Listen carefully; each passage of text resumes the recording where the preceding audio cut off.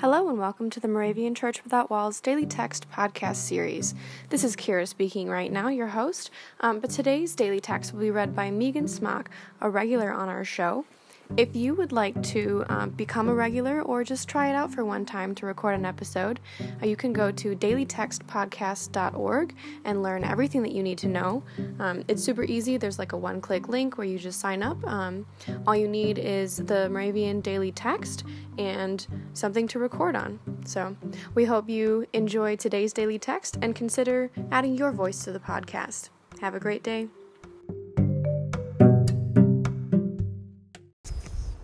Hello, here are the texts for Tuesday, August 20th.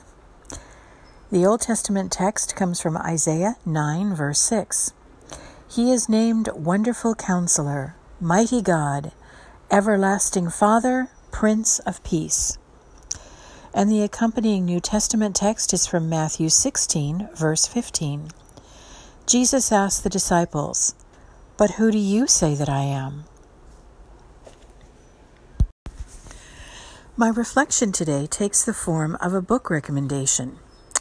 In her book, The Names of God, 52 Bible Studies for Individuals and Groups, author Anne Spangler explores the many names and titles for God and Jesus Christ found in Scripture in depth.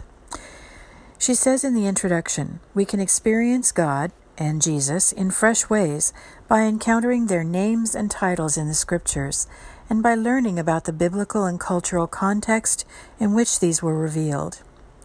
Names in the ancient world in which the Bible was written often functioned differently than they do today. Names were thought to reveal the essential nature and character of a person. This is particularly true when it comes to the various names and titles of God and Jesus revealed in Scripture. I hope you will consider undertaking this rich and rewarding study of the names of God. Let's pray together. Magnificent Lord, you have called us by name to go and serve your people. May we seek to give voice to the voiceless and join spirits with no regard for color, class, or language. Amen.